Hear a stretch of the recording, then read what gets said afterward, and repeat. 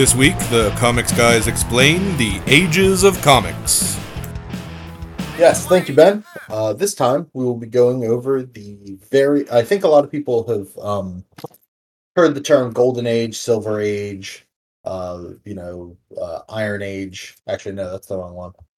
You're right.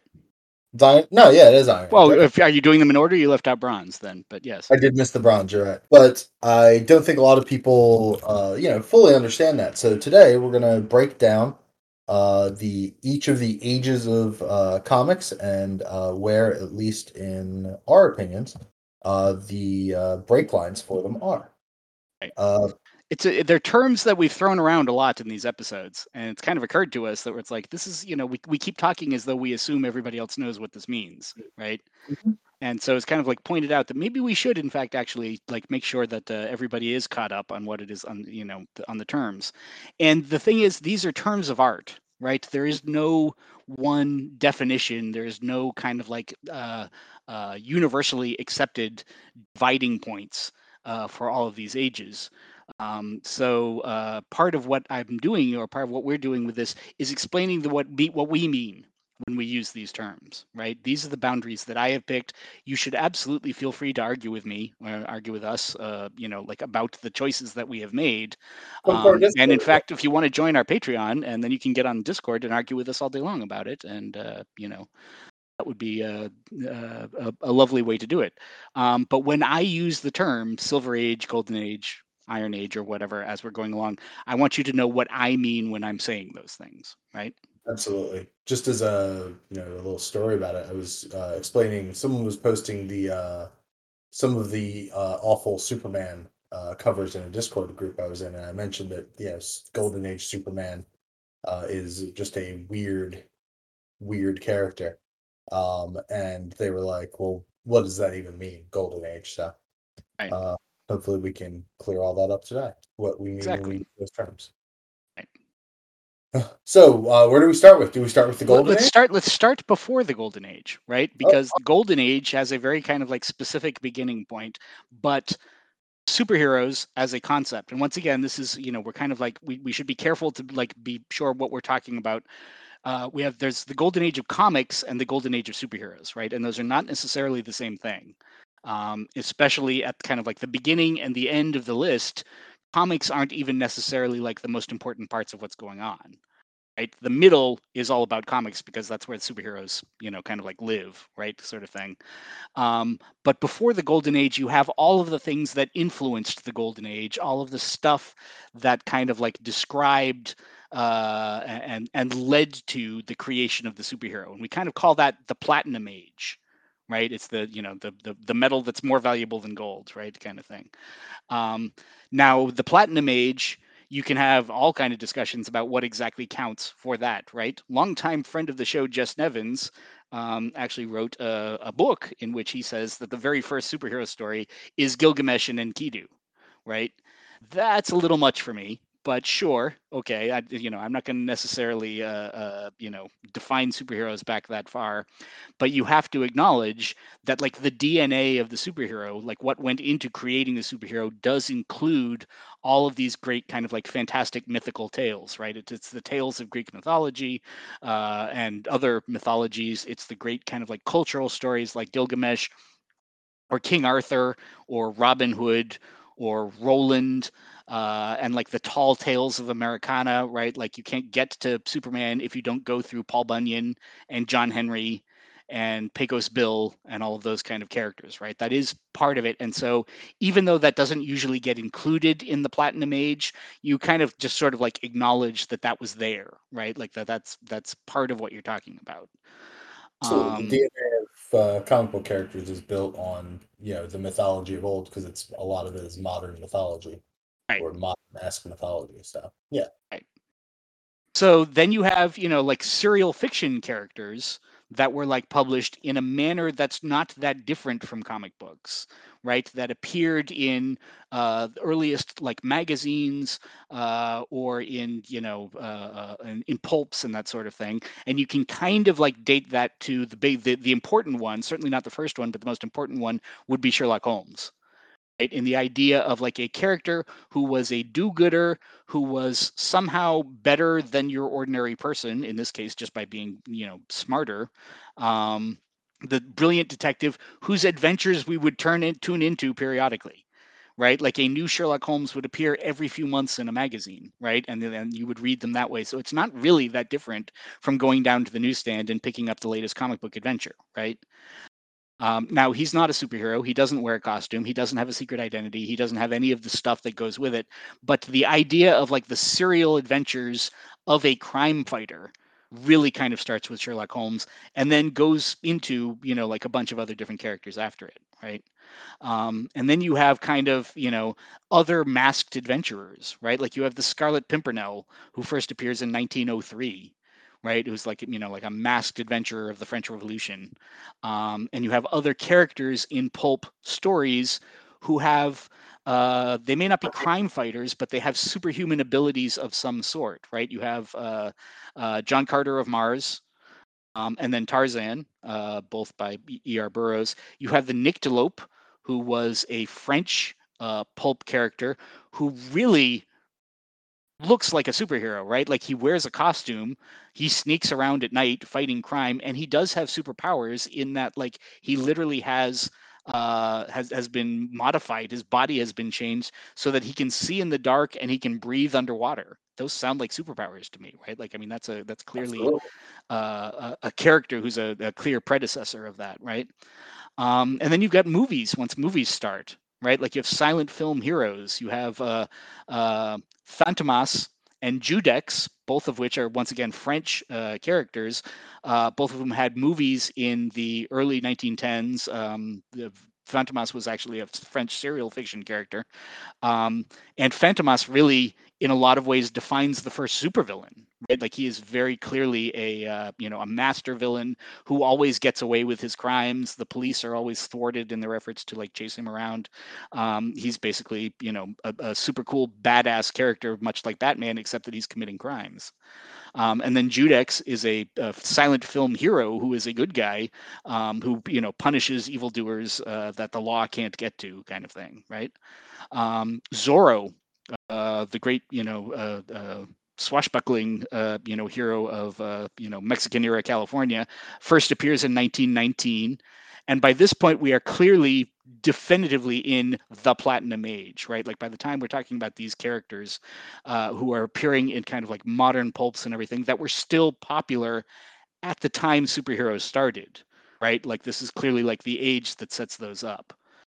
You get into the 20s and 30s and you have characters like Buck Rogers and Flash Gordon and Popeye.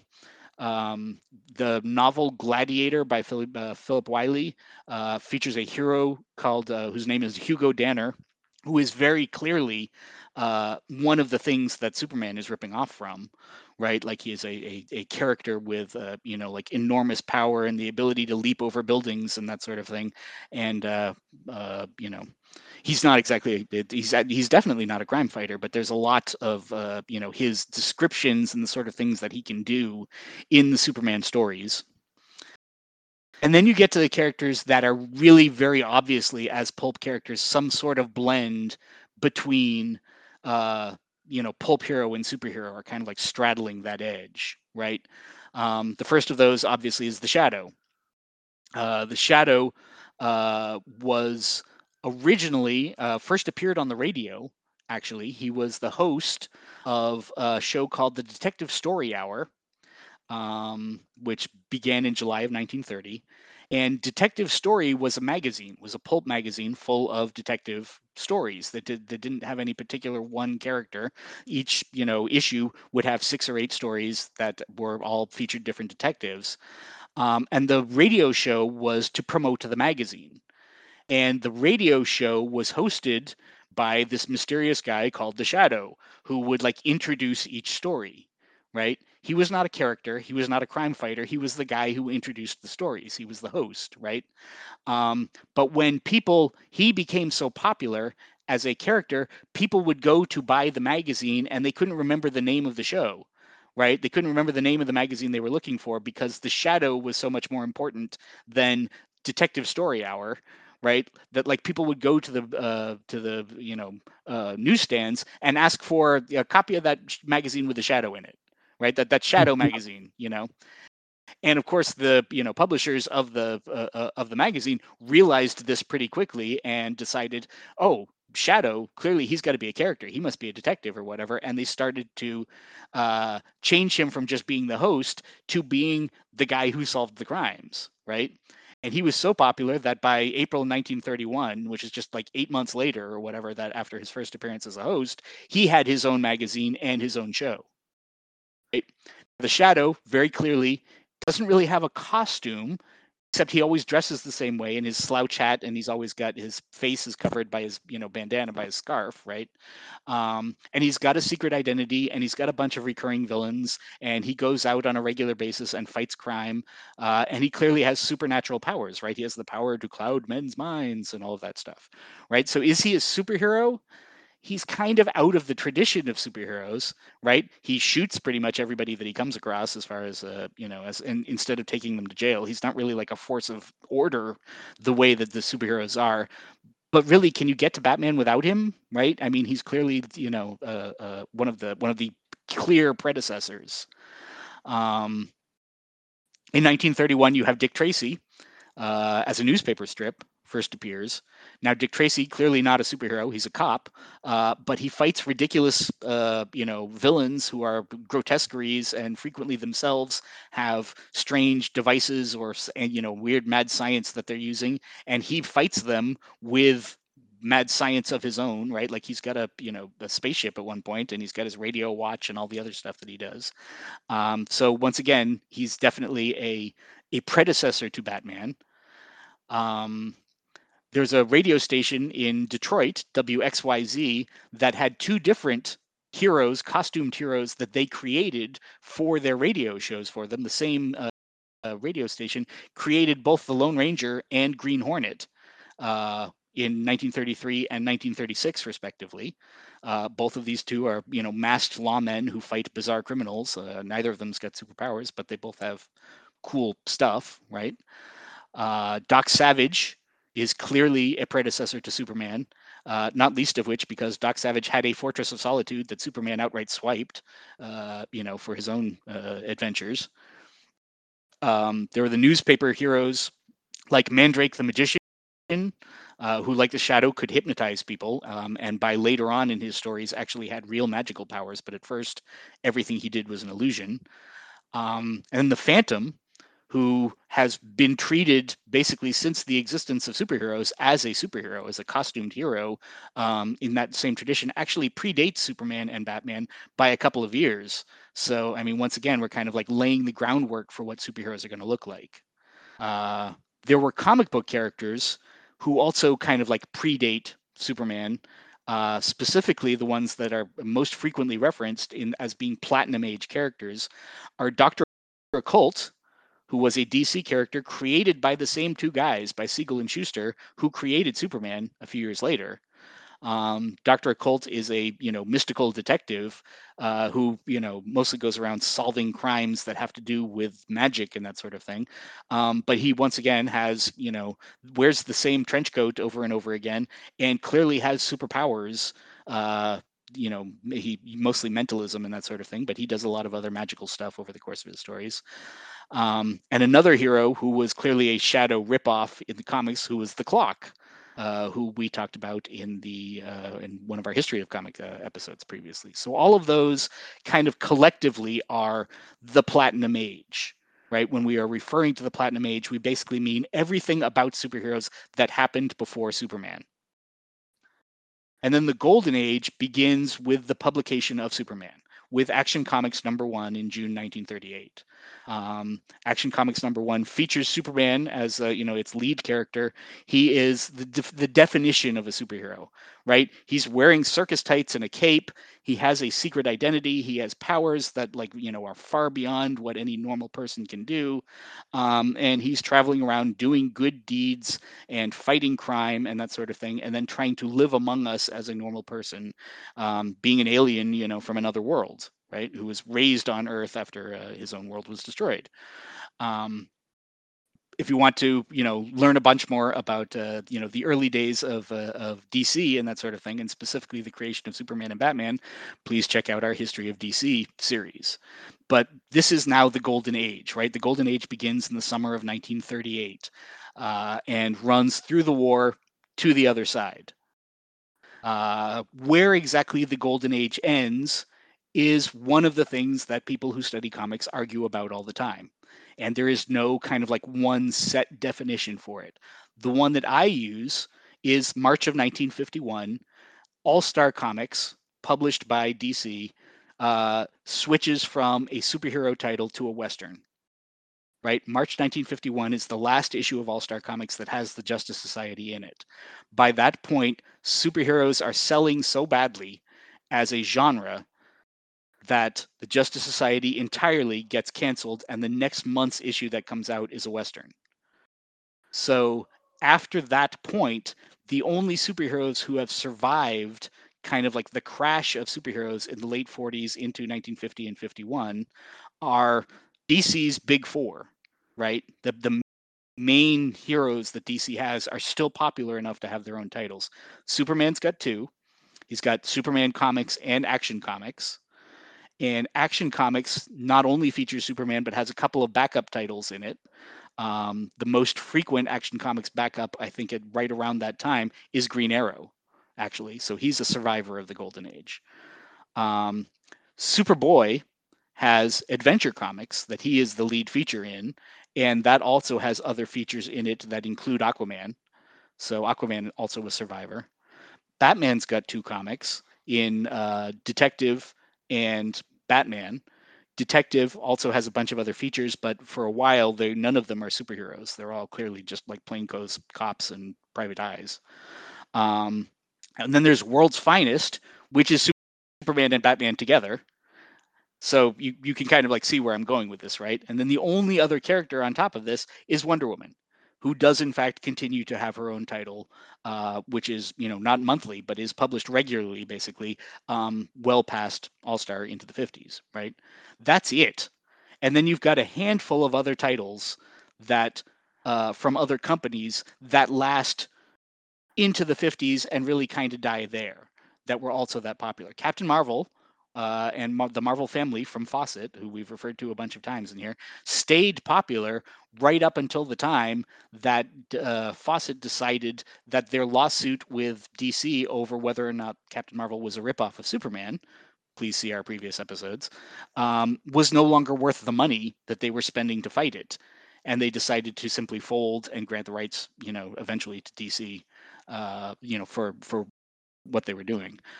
Quality Comics made a similar decision starting around 1951. They killed their last two superhero titles, which were Dollman and Uncle Sam, and sold their Blackhawks series directly to DC to let them finish carrying it.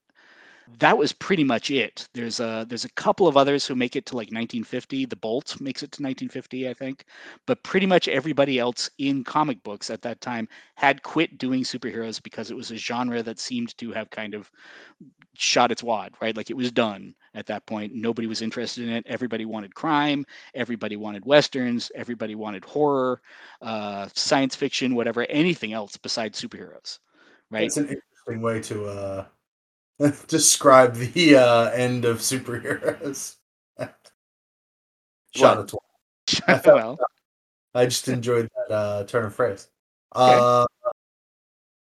Yeah, so that's where I put the end, right? Like some people put the end earlier or later or something, for it, but I mark it as the time that the Justice Society quit being superheroes, basically, right? Yeah, that sounds like a good one. I mean, but then say, okay, but then we talk about the Silver Age. It's like, well, when did the Silver Age start? And really, like most people, I say that the Silver Age of comics starts when Barry Allen, the Flash, appears.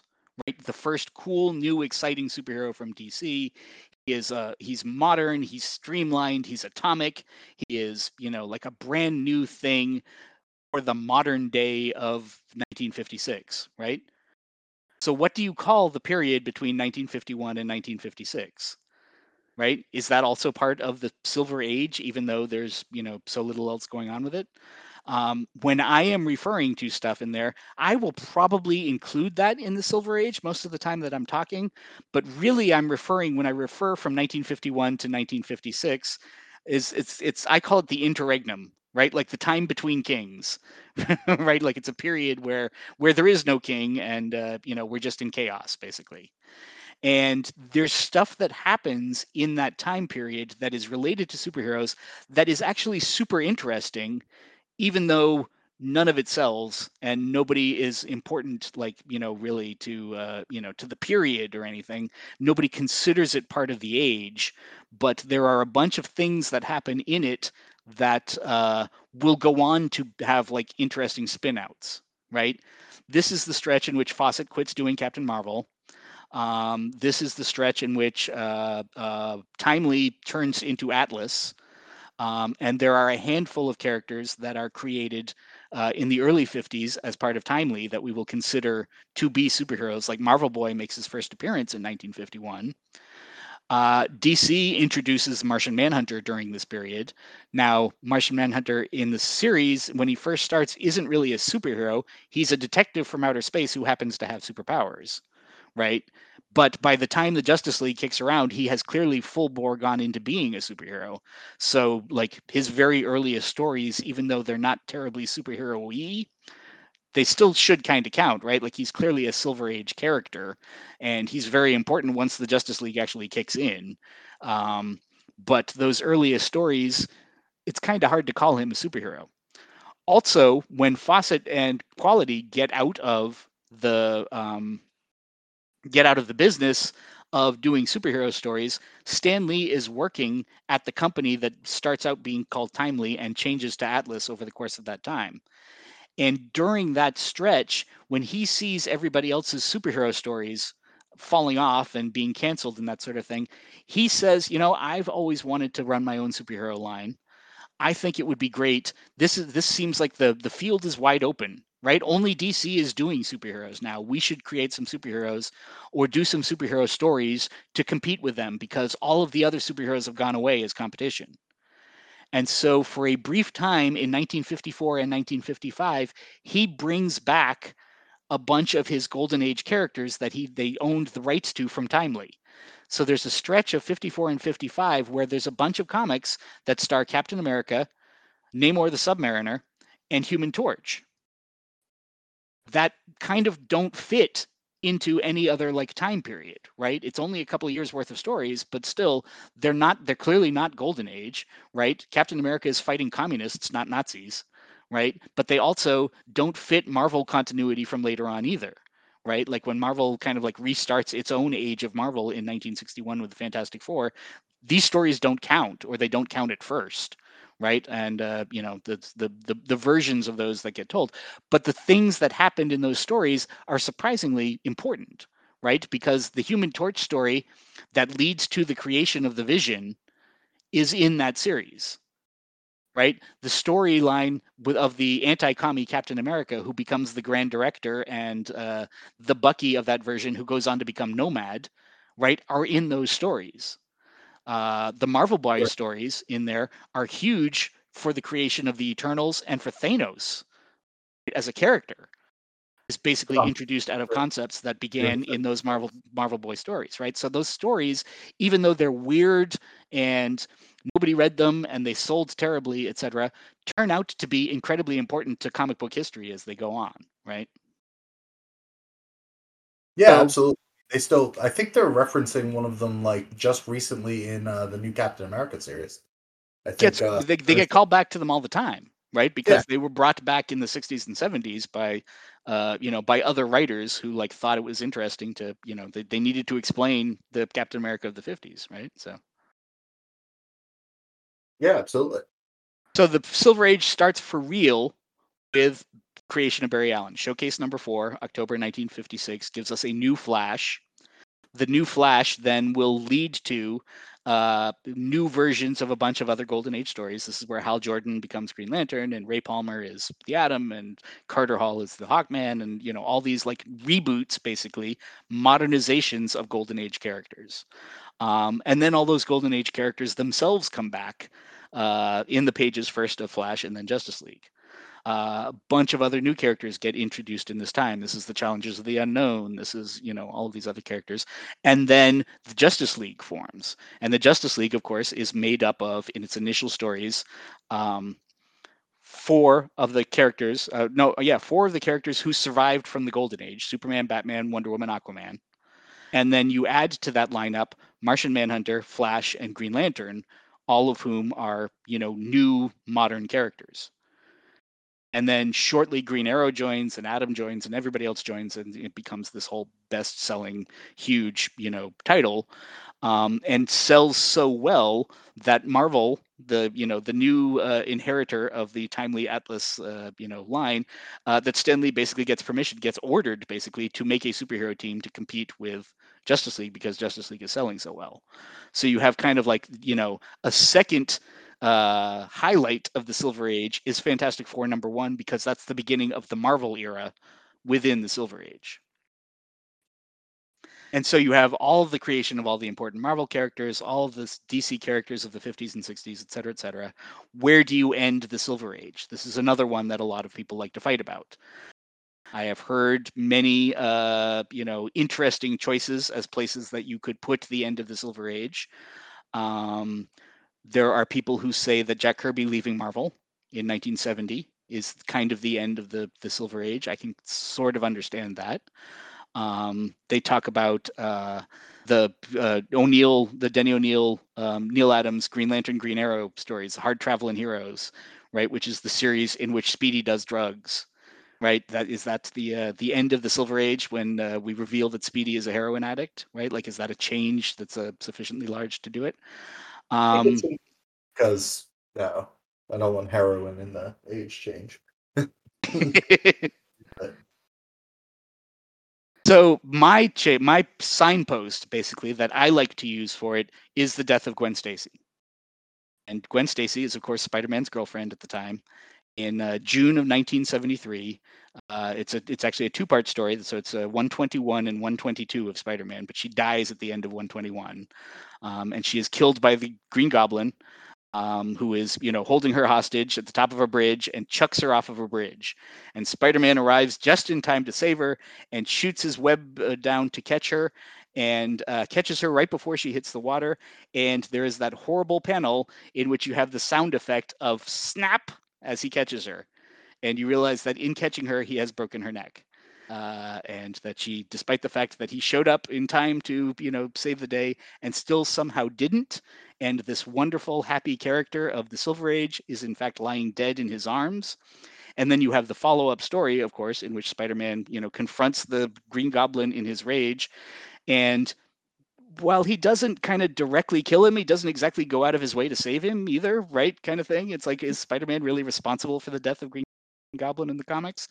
Well, it's, the way it's written, it's kind of sketchy, right? Could he have done something about it, right? But the important thing is it's a change in the way the universe works. It's a change in the way superhero stories are told, right? Everybody who died in a Silver Age comic died for a purpose, died to create tragedy for a main character, to teach them a lesson. Uncle Ben dies so that, like, Spider-Man can learn morality in the first place, right? Batman's parents die to inspire him to, go on to dedicate to his life to fighting crime, right? Death served a purpose. And Stacy dies by accident. And Stacy dies because there's no justice in the universe. Right? Spider-Man did what he was supposed to do. Spider-Man didn't fail. He showed up in time. He wasn't too late to save her. She just died by accident. And that's a whole new thing that has never existed in the universe until that point in the Silver Age. And that, to me, is the marker point for the end of the Silver Age. Bronze Age that follows it basically allows for people to die by accident, people to die without serving a dramatic purpose, and that sort of thing. Now, interestingly, that puts some interesting stuff. If you choose that as a signpost, it means that the signpost is on the other side of the Comics Code. being modified and effectively dropped as a marker of morality as it's portrayed in comics, right? And that is frequently cited also by people as a potential end of the Silver Age itself, is the Spider-Man drug stories that we talk about in the history of Marvel, where Stan Lee, like, first kind of like broaches the topic of, people who are not straight up evil and villainous who might be using drugs.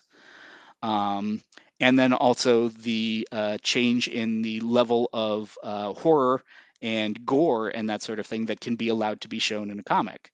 So like from 1971 into the early mid 70s, you have an explosion of horror characters who can be portrayed as, they don't need to be heroes, right? You can have Tomb of Dracula. You can have, Werewolf by Night, and you can have Deadman. You can have all of these other characters, Ghost Rider, that the code would have forbidden, right? The arrival of those characters is kind of like a marker also of the beginning of the Bronze Age. The Bronze Age is kind of the version that most of us know, right? It's the version that people my age or a bit younger kind of grew up with, right? It's like the era when, like we were kids, basically. And it is an era of kind of consolidation, right? Like we have a greater freedom in the kind of stories that we can tell, but stories are still being generally aimed at young people, right? And there is a need, there is a kind of like the arrival of like the fans as being important as a culture really kicks in. The Silver Age starts it. The Silver Age is the first time fans even get noticed. The Bronze Age is when like fan opinion and fan awareness becomes something that is actively played to by the writers and creators. It is a period in which there's kind of a there's a way that characters are treated that is kind of like notably on the spectrum, right? There's a level at which like it becomes really important to straighten out if Thor or Hulk is stronger, right? Like who would win in a fight, right? So like the one of the most important kind of like key signature pieces of the Bronze Age is the creation of the official handbook of the Marvel Universe, right? Which is an actual kind of like, listing of every character in their setting and what their powers are and like the full stories, like about them. Continuity becomes huge in the Bronze Age. Continuity becomes the most important thing of the Bronze Age, right? Like continuity, once again, is an idea that was created in the Silver Age, but it comes to its kind of like full fruition in the Bronze. The collector's market becomes important in the Bronze, right? This is the era in which the Overstreet Guide to Collecting Comics comes about, right? And so you have this run of like stories that begins in wherever you set it in the early 70s and runs up into the mid to late 80s. And that's the Bronze Age that we refer to. It's an explosion of titles. It's an explosion of the indie comics develop, but at that is the time that Marvel and DC kind of ascend to being the big two, right? Like they're the ones that matter, and then there's all of these kind of like much smaller indie titles that are around it. At the end of the Bronze Age, you have the idea of like deconstruction of the very concept of the superhero, right? And this is the time period in which people like Frank Miller and Alan Moore and some of those guys come in. It's the period in which Watchmen comes out. It's the period in which Dark Knight comes out, and that sort of thing. And they're kind of like looking at what even does it mean to be a superhero? What does it mean? What's the morality of superheroes about? What does it mean to, define yourself as a vigilante, to go outside the law to bring justice? Like, what is that even as a concept, and how does a just society even allow that to exist, right? And those are the kind of like the concepts that Miller and Moore and later writers are going to, like be struggling with. At the same time, you have these massive changes in the publishing industry, right? Indie comics become a functional thing. Stores, the entire idea of a comic shop comes into existence, and direct sales to comic shops becomes a means of which by which comics are gotten to their fans, right? And the entire titles are published specifically, and sold only through the direct sales market. And during this time, you have this explosion of like indie titles. You have the huge collector fad of that period. And so when that kind of like reaches its peak at the beginning, becomes a new age that we then call the Iron Age. And once again, there's a million places that you could put the border. I like putting it in May 1992 when the very first Image comic comes out, when Spawn #1 comes out, right? Because Spawn is very clearly a character who was created for the collector's market, a character who very much kind of like defined what comics were going to look like for the next 10 or 15 years. That was decompressed storytelling with the art being much more important than the story, and the artist becoming the star of the as far as like the collector audience became. People collected because of the artist, not because of the writer or the plot or anything. And the role of the writer was very kind of like diminished in storytelling. And then the direct sales market was completely upended by the success of Image, which became, for a while, a publisher that was just as powerful and just as financially successful as Marvel and DC had ever been. And at that point, the all of the brakes are off as far as editorial content. You can have any amount of drugs and sex and violence and whatever else in your comics, because they're so heavily influenced by the indie comics, the underground comics that came from the previous age. So this is the era of like grim and gritty. Um, Ken Hite, another longtime friend of the show, put his end of the Bronze Age at the Crisis in 1986. And the artistic elegance and convenience of that's where Barry Allen dies, right? So if Barry Allen's creation started the silver, having his death end the bronze certainly has a kind of like lovely sort of like tie up, which I like. But that means his version of the Bronze Age is really short, right? That's only 13 years, and I don't think that's long enough to kind of like define an age. His further argument is that then you can end the Iron Age when Barry Allen comes back in Final Crisis, which once again, powerful argument from like the elegance point of view, but it doesn't really work out for years. So then you kind of have to ask, okay, well, if that's where you're putting the Bronze Age, who is the last Bronze hero? Cable, Deadpool, Bishop, all of those guys are kind of like in the right, time frame. Cable and Deadpool are definitely kind of precursors to the Iron Age, definitely. The one I like as kind of the last hero in the style of the Bronze is Tim Drake as Robin. As kind of like the last of the of a kind of character that wouldn't appear again starting in the 90s. Yeah, I think I definitely the between like that Cable and Bishop definitely feel very much of the next age. I would say like all the guns and the pouches. Exactly, Eh, right. yeah, All the Liefeld art exactly yeah, feels iron, feels 90s. yeah, absolutely. So So then you have the Iron Age then runs up into the mid 2000s, right? If it starts in 1992, you get up to about 2007, 2008. You kind of have to wonder, okay, where does Iron actually end? Who is the last Iron Age character? Damian Wayne is kind of a good answer. Once again, if you're going to do this by Robbins, right? Like he is clearly seems to be a creation of like an Iron Age morality and that sort of thing. I like Kick-Ass and Hit Girl.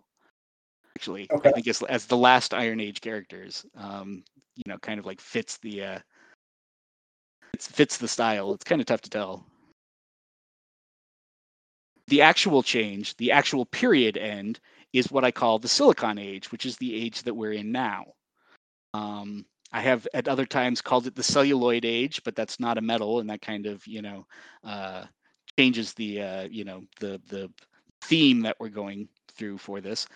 And the Silicon Age is defined by a change in the way that characters are consumed and perceived by the public, right? Because the significant event of the Silicon Age is that comics are no longer the most important version of a character.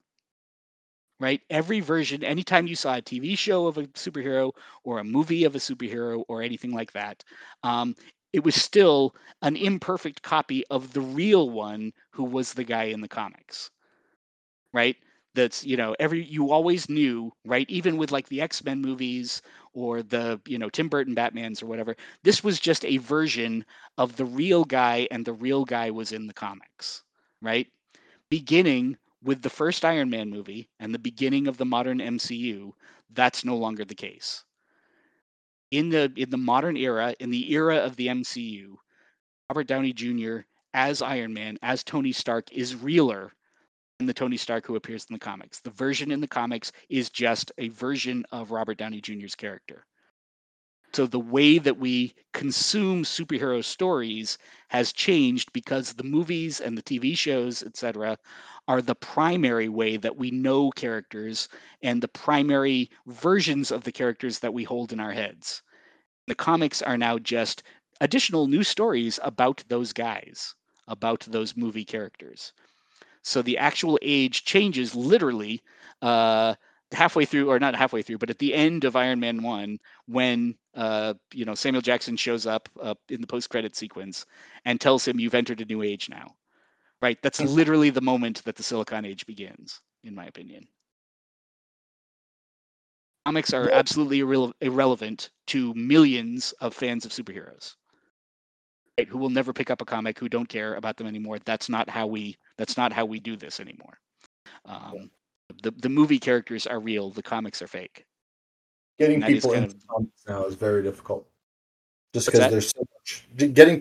Getting new people into comics is difficult, even for people who like the movies. There's so much content that is easier to consume. Absolutely.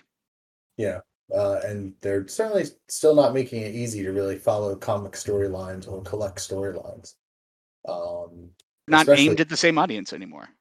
Yep. Right? Comics audiences have, become shrunk down to a very specific sort of consumer. And if you're not into what those consumers want, then comics are not going to satisfy your, satisfy your Jones for superhero stories. And why would you bother? Because there's literally, however many 50 movies and God knows how many TV shows, et cetera, all these other things that you could watch to, satisfy your desire for superhero stories. Mm-hmm. In every theme and genre you can think of. Right. Like I think there's a horror one comes out tonight. It's true, exactly. Just for a little bit of you guys can figure out when we're filming this. When we're recording, right? Exactly. Yeah. All right, but I think that I've chosen silicon as the metal for it because I like the idea that it like stays a metal, and so silicon obviously kind of represents all of the computers and the CGI that's involved in creating superhero stories. I wish I could use celluloid because it's easier to explain, but I have been talked out of that because I like the thematic elegance of keeping the metal. So. And that age is still going on. I don't know how it's going to end, and I don't know what's next. But based on the average time that an age is, sometime in the mid 2020s, we should have another change. And I at this point have no predictions exactly of what will come next. But whatever it is, we'll come up with a way to define it and find a point where this age ends. So absolutely, I think the first Marvel movie that the tanks. I don't know, right? Like what will be the marker point that this age is over? I don't know. People keep asking what's going to kill Marvel, or what's going to kill, the superhero, movie. And DC's been trying to do it for like they've been trying to do it for since if Iron Man 1 is where it begins, they've been trying to kill it since like Iron Man 2. When they started putting out their stuff.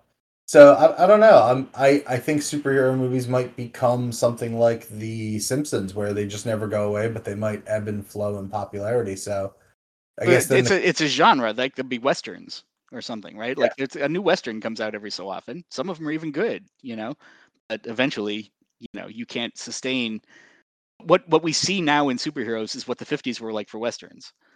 Right? You can't keep that up forever. At some point, the audience is going to be, stuffed full of westerns or stuffed full of superheroes or whatever, and something else will come along. I just don't know what it is.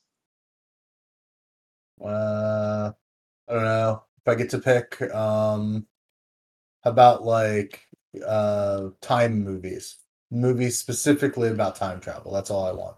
All you want? Yeah, just 30 time travel movies in like 10 years. Okay. Yeah, absolutely. Let's just drive everyone totally fucking insane. I didn't mean to curse. Totally freaking insane. By just I think we've being... established that you can in fact swear a little bit in this podcast. So. All right. Well, yeah, we get one like a PG-13. That's right. Exactly. That's right. If you do it again, this podcast will be rated R. Just but yeah, 30 Primer movies a year. I just want Primer 30 times. It's my ideal cinema. I like this. I like this plan. I support this. But yeah. All right. Well, thank you, everyone. Until we become a Primer only podcast, during the Primer age of films. I was gonna say in the Primer age of comics or whatever. Yeah. Thank you all for joining us. I've been Steve Tasker. I'm Darren Watts, and if you like this sort of foolishness, please back us on Patreon, and we'll be able to continue bringing it to you. Yes. And have a good night. Thanks for coming.